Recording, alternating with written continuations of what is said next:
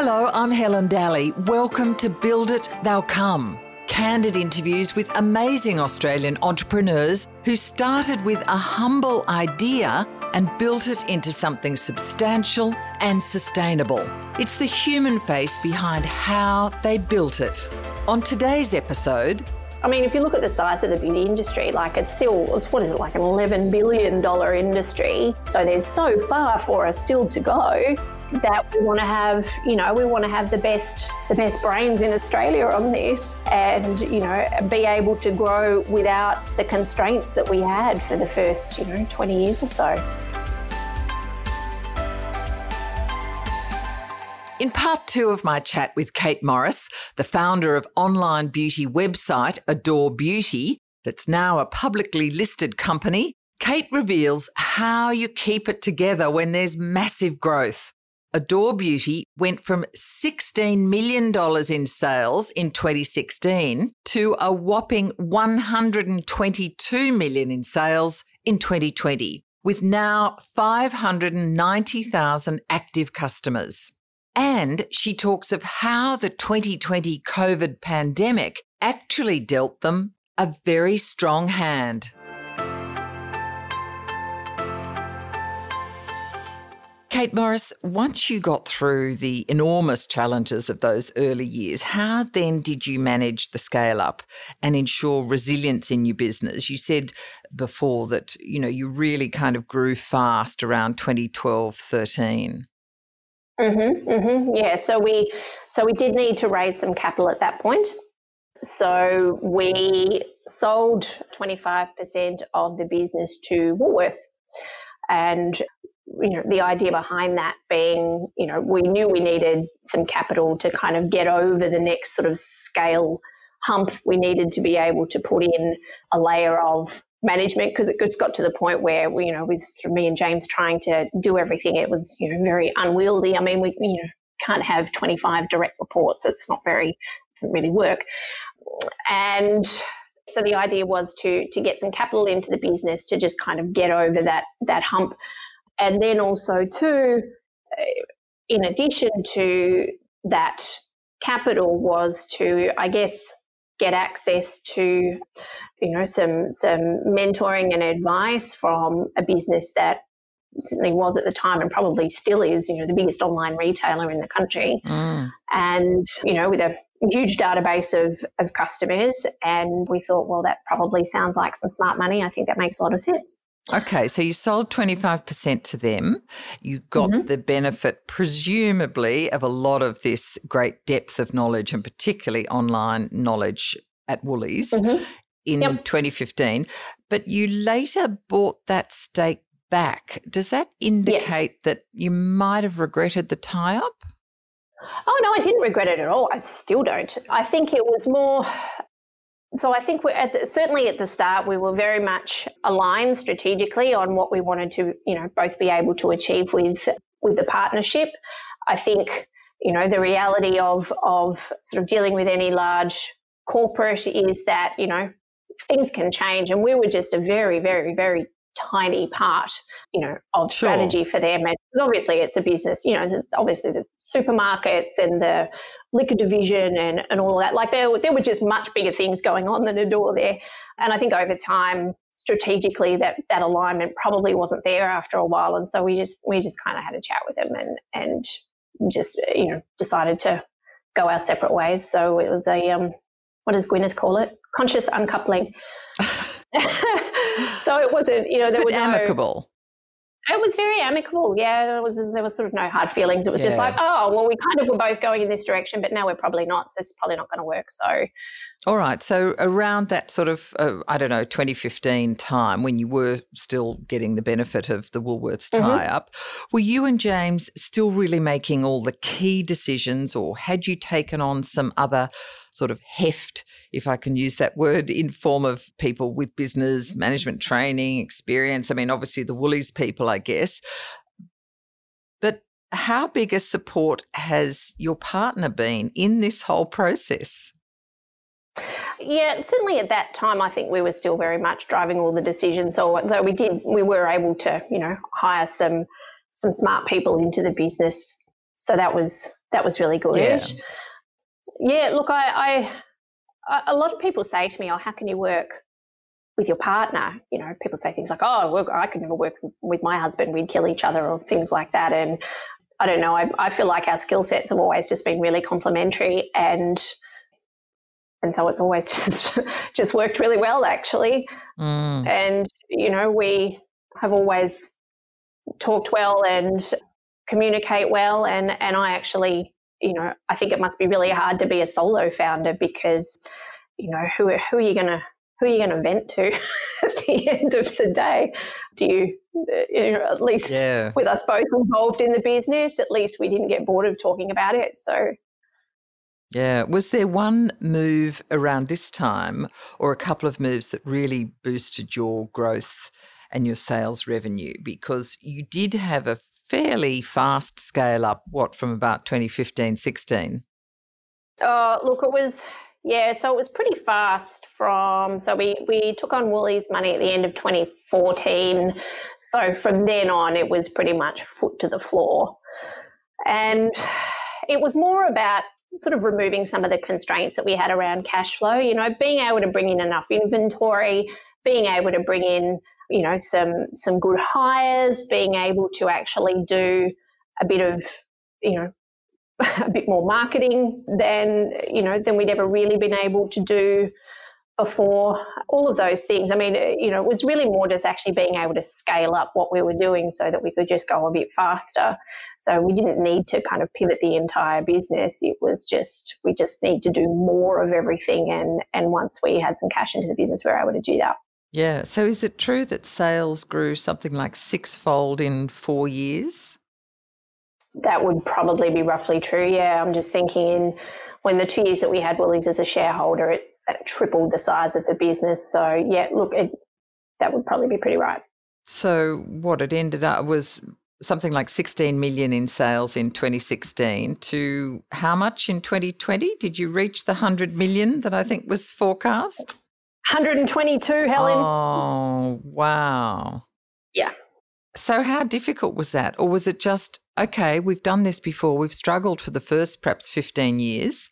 Now we're ready to go and grab this growth? It's a different kind of difficult. So it still is hard. Scaling is hard. And sometimes, you know, when you're scaling really fast, there's sort of stages that each business goes through where suddenly just sort of everything breaks. You know, all of your systems that worked okay when you had 30 people do not work when you have 100 people. And so it's just a constant, you know, reshaping and rebuilding. But it's, you know, what's that entrepreneur saying? It's like trying to, you know, jump off a cliff and build your plane on the way down. It is very much like that. And so it's hard, but in a different way. It's a lot more fun than the sort of scary times where you're going to run out of money, or even much more fun than the very early days where you're just trying to actually get things moving. Like I love the feeling of when the business is going too fast. Like I love that. I'm sure, because I mean, apart from anything else, you're seeing no doubt happy customers, otherwise they wouldn't be coming back, and you're seeing money go into the bank so you can pay all your workers, etc. Oh, yes, and all of that. And also, you know, watching the people in your team grow. And I mean, that to me is amazing. Like that to me is one of the coolest bits, because when you see people who've maybe been with you for, you know, for 5 or 7 years, really go from strength to strength and grow and achieve new things and take on challenges that you're sure they couldn't have done a couple of years ago, that's amazing. That's really fun.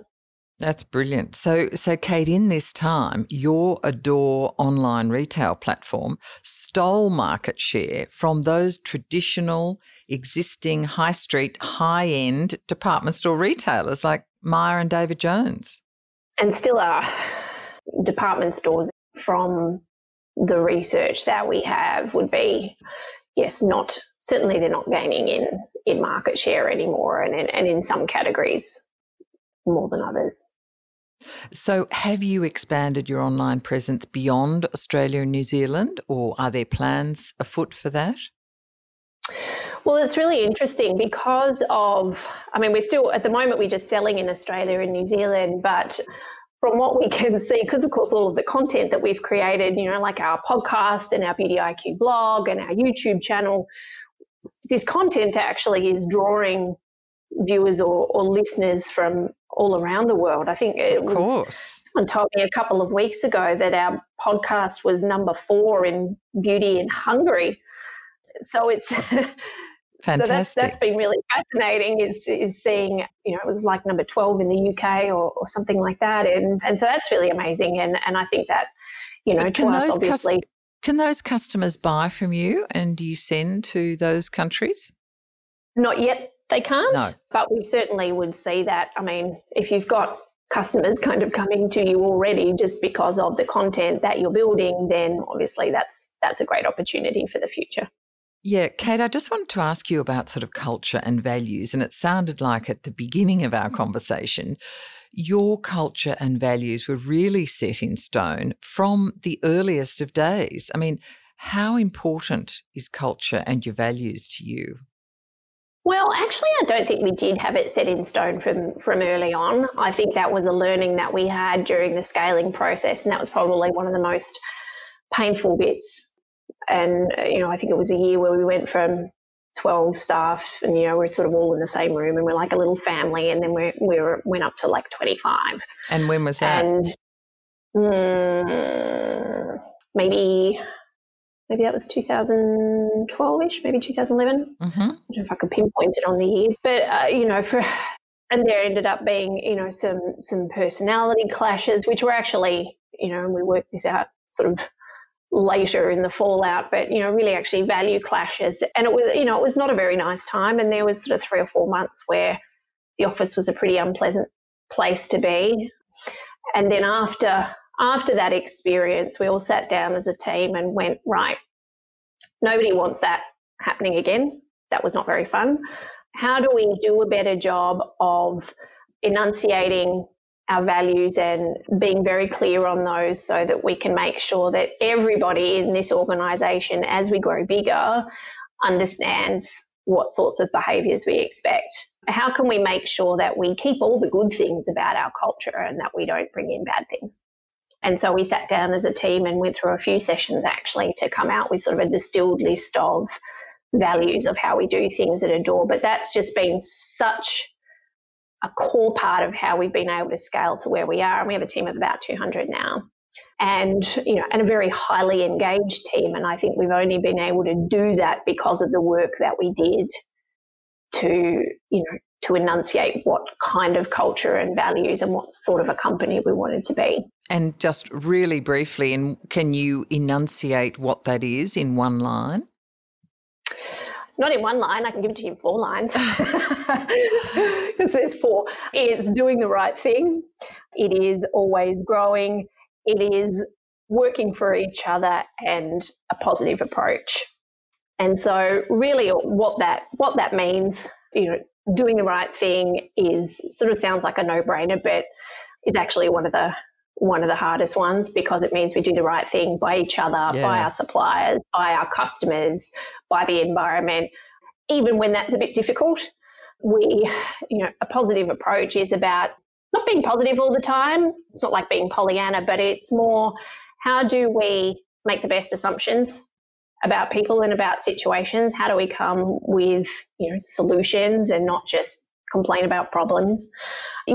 Growing means, how are we always pushing ourselves outside of our comfort zone and giving ourselves permission to fail and try new things and having courage in doing that. And then working for each other means, we all pitch in and I think it's a very high performance culture, but it's not a competitive one. It's actually a really supportive one. And so it's not about trying to elbow past, one of your colleagues. How can you help them out? How can we bring everyone a little bit higher? And there's nobody in this organisation that is, too important to unstack the dishwasher when it's their team's turn. All of that kind of thing. So fantastic.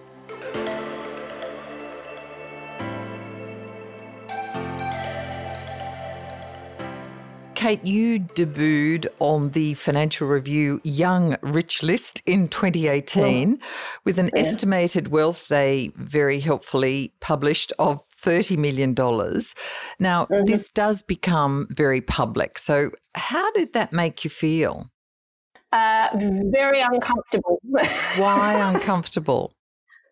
Oh, look, I mean, for starters, it's, that whole thing, like they just, they make it up and make estimates, and people are like, oh, well, you've got $30 million. It's like, well, I certainly didn't have it in my bank account. Yeah. It was all tied up in the business. And I don't know, I guess I was never doing this for the money. I think that's absolutely the wrong reason to go into entrepreneurship, full stop. It was always actually just being really passionate about the problem that I wanted to solve, and then also the kind of company that we wanted to build.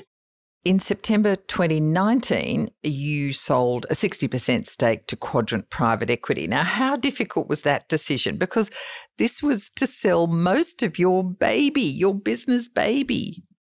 Yeah. No, look, it was hard and it wasn't. It was a decision I took very seriously, and so did a huge amount of due diligence in terms of selecting the partner that we wanted to work with. And so I guess our experience with Woolworths, even though it sort of hadn't worked out in a long-term sense, my experience was absolutely that, well, if you bring in the right partner at the right time, then it really can help to accelerate the growth. And I still, really wanted to see, without constraints, what Adore could do. And so, yes, Jose and I made the decision that we would look for a partner, and we were sort of open as to what that would look like. And very, very happy with that decision. Actually, I've never regretted it for 1 minute. Quadrant really, really backed us in terms of our culture and values. I think that was my biggest concern, was that, because people tell all sorts of stories about private equity and that they would somehow try and change us or try and make us do things differently, and they never did that. And I would have spoken to, I don't know, maybe 12 or 13 other founders that they'd worked with, and that was universally the experience of everyone, is that, look, that's sort of not really their style, and they don't want to come into a business and crush what made it great in the first place, which, makes a lot of sense to me. Why would you want to do that?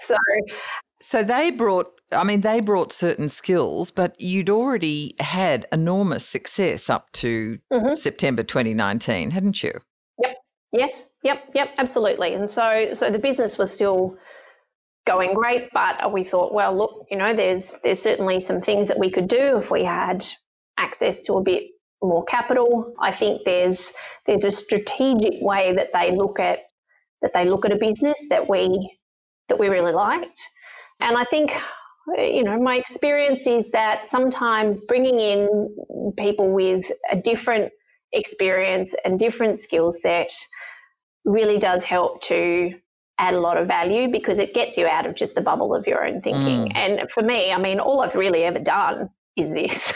Yeah. And so my experiences are limited, and they brought experiences of having done this with like 70 odd other businesses. And I thought, well, I think that makes a lot of sense. Yeah. So they helped you perhaps set you up for the next phase of growth? That was always very much what it was about. And so that was kind of the plan that we worked out with them, is that, set up for the next stage of growth, get all of the things ready, and that eventually we kind of put this plan together of, okay, well, when we reach these particular milestones, then we would IPO. Yeah. So in October last year, 2020, you did IPO. So you listed on the Australian Stock Exchange. Adore Beauty was in fact called by one of the media, it's one of the hottest listings of the year. So apart from netting you and your husband just under $100 million, you sold 40% of your shares. Was it a little scary? Was it thrilling? You must have been very proud of your success. I would say all of the above, yes. Definitely terrifying, definitely just so exciting. And for me, it actually really was a very proud moment, like for Adore as a team to go, okay, well, we came from nothing, and to make it all the way here is, I don't think I would ever have dared to dream that big from the garage 20 years ago. Like that just, it seemed impossible and out of reach and something that only other people did. And so, yeah, it really was a proud moment. But yeah, absolutely terrifying. And we did it all we did the whole process from lockdown here in Melbourne. Exactly. Still in the middle of the COVID pandemic. But Smack in the middle of it. Melbourne was in that very strict lockdown. So, well, there's a number of questions I still want to sort of quickly ask you. But so how has the transformation been to a public company so far? It's only been, less than 6 months? Less than 6 months, yeah. An adjustment, I imagine, for an entrepreneur. You and James have made all the decisions, and now you've not only got other shareholders, you've got the ASX listing rules, you've got, many more legal requirements on you. Yeah, look, there is all of that. And so, look, there's a certain extra weight of, administration in making sure that you get everything right from the ASX perspective, and we understand that, and that's a responsibility, and that's just kind of part and parcel of what goes with it. I think it's actually, yes, in some ways, or no, we don't, get to make all the decisions by ourselves anymore. But I guess the upside of that is that, we get the benefit of many more clever people in terms of making the decisions. So our board is absolutely amazing. We've got one of only 6 majority female boards on the entire ASX. Well done. Congratulations. Well, I'd say, why do we even have to congratulate people? Exactly. They're stacks. So anyway, I can start on my feminist ranting, but then we'll be here all day. So But that is something, sorry, just briefly, that is something that you really want to pursue and make sure that the female perspective, the female place at the table is very strongly evident. Well, this is the thing, and that was one of the things that kind of shocked and horrified me to discover during the process was that we were the largest business to IPO with a female founder and CEO like ever. And I thought, it's 2020. Like, how is that a thing? That's why amazing. Aren't there stacks? Why is this so unusual? What I was saying was that, I guess there's a great benefit that comes from having wonderful and experienced people on your board, and our new CEO, well, she's not new anymore, but our CEO, Tennille, who joined the business last year, is phenomenal. And I think it's wonderful for the business that it gets the benefit of all of those extra super smart people rather than just me and James.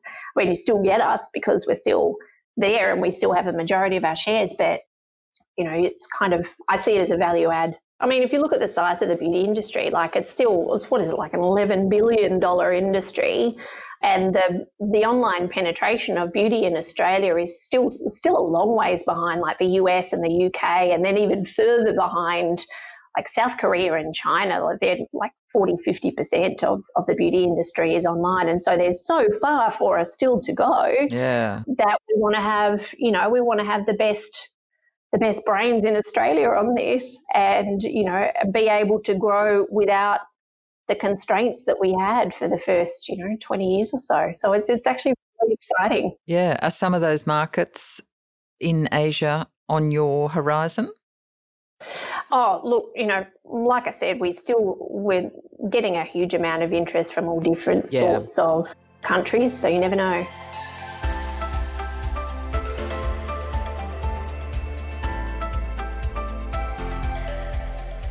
In 2020, we got off the track because you listed in the middle of the Melbourne very strict, tough lockdown. But how did the COVID pandemic impact you? Did it actually help your business financially and operationally like it did for many online businesses?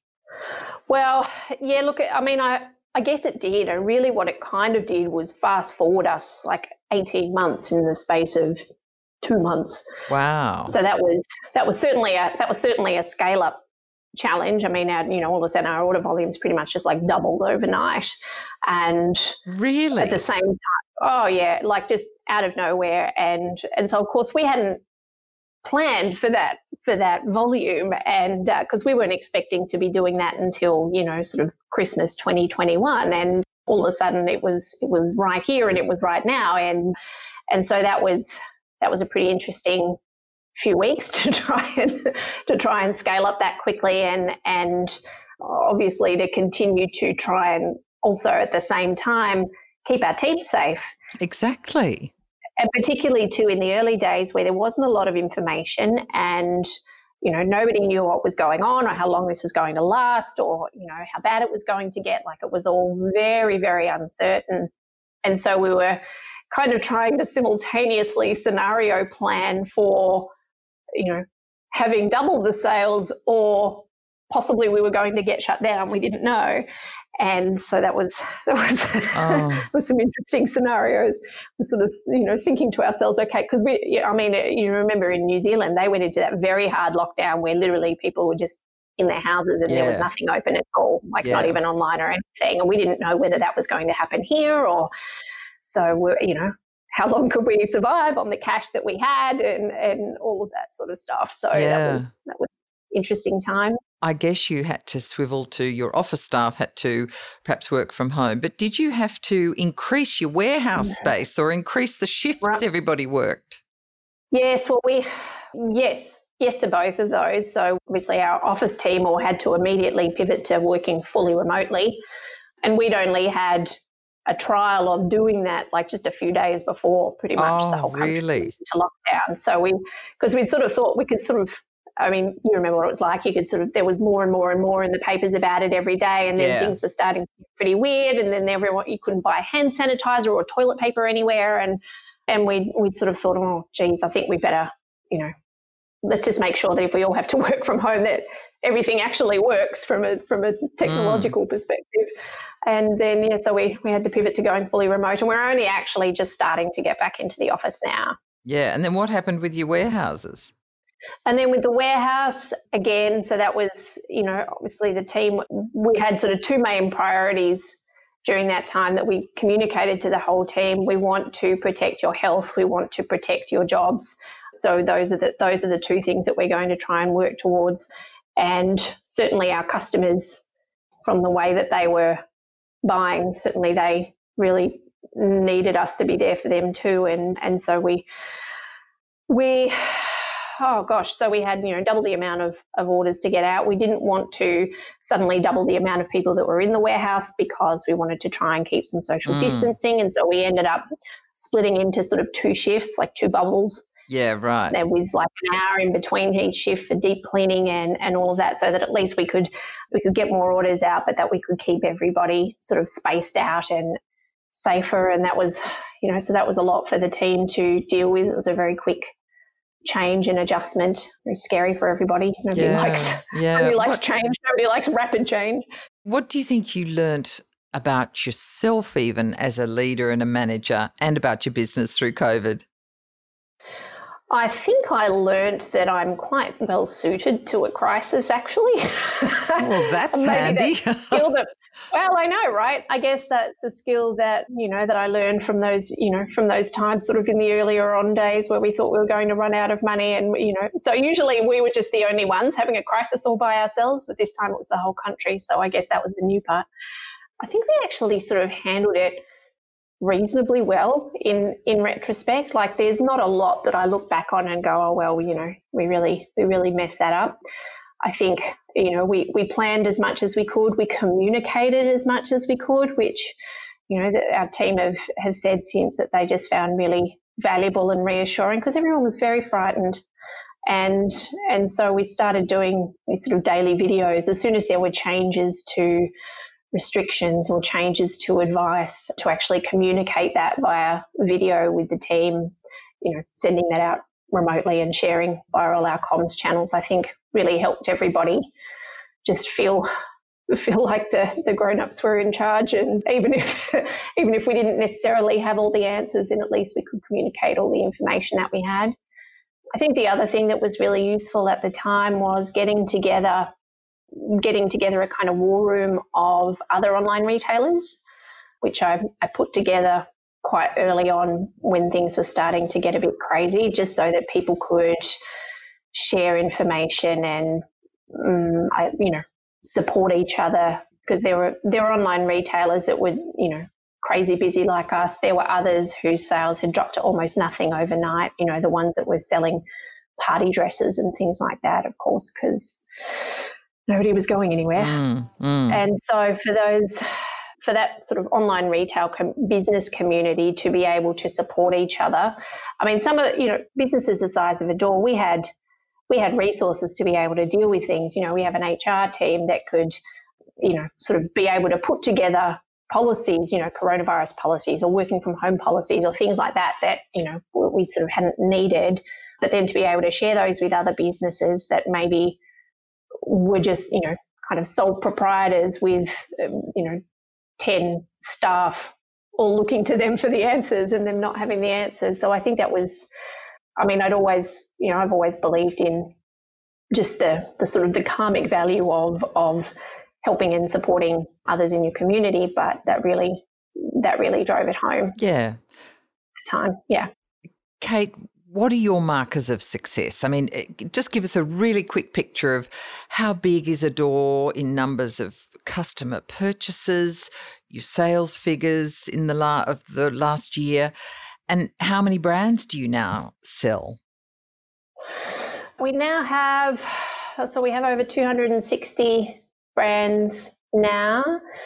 Gosh, thousands and thousands of customers. So I think at the last update that we gave to the market, we had sort of about 590,000 active customers.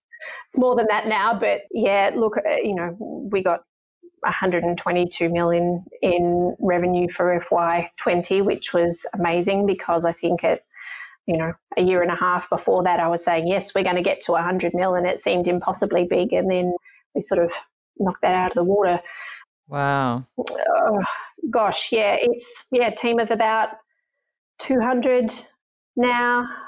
Launched a YouTube channel not quite a year ago that's already had 5 million views. So yeah, it's all getting pretty big, Helen. Extraordinary. I do have a couple of questions. They can be sort of rapid fire, really. It doesn't have to be a long answer. I'm asking most of my guests this. Do you have a life motto? Do I have a life motto? Not really, but there's one of my favourite little quotes. It's actually from Dory from Finding Nemo, which is just keep swimming, keep swimming. And sometimes I find that useful. It was certainly very useful to me during the IPO process, which I think was the hardest I've ever worked in my life. Just keep swimming. Just keep swimming, yes. One foot in front of the other. Would you do it all again? Yeah, I would. 100%. What's the biggest thing you've learned and what's the biggest thing you've loved on this journey to build your business? Oh, gosh. The biggest thing I've loved is the people.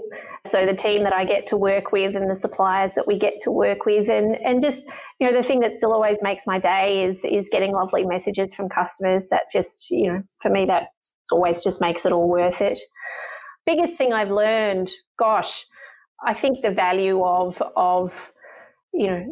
having values and of sticking to them, and even if it, seems difficult at the time, I think it is always worth it.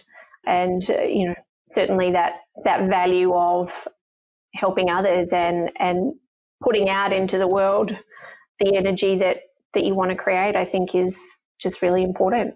What's the hardest thing you've had to do in your business journey?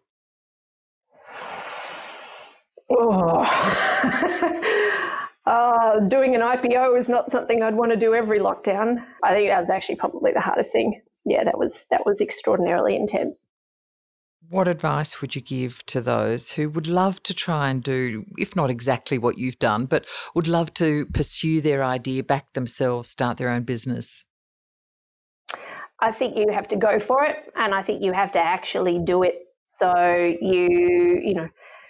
don't wait until you feel confident, because you're not going to feel confident. You need to build confidence from actually doing it. And so that's really the only way. You actually just have to get started. What are you obsessed about at the moment? That could be a book, a cause, a film.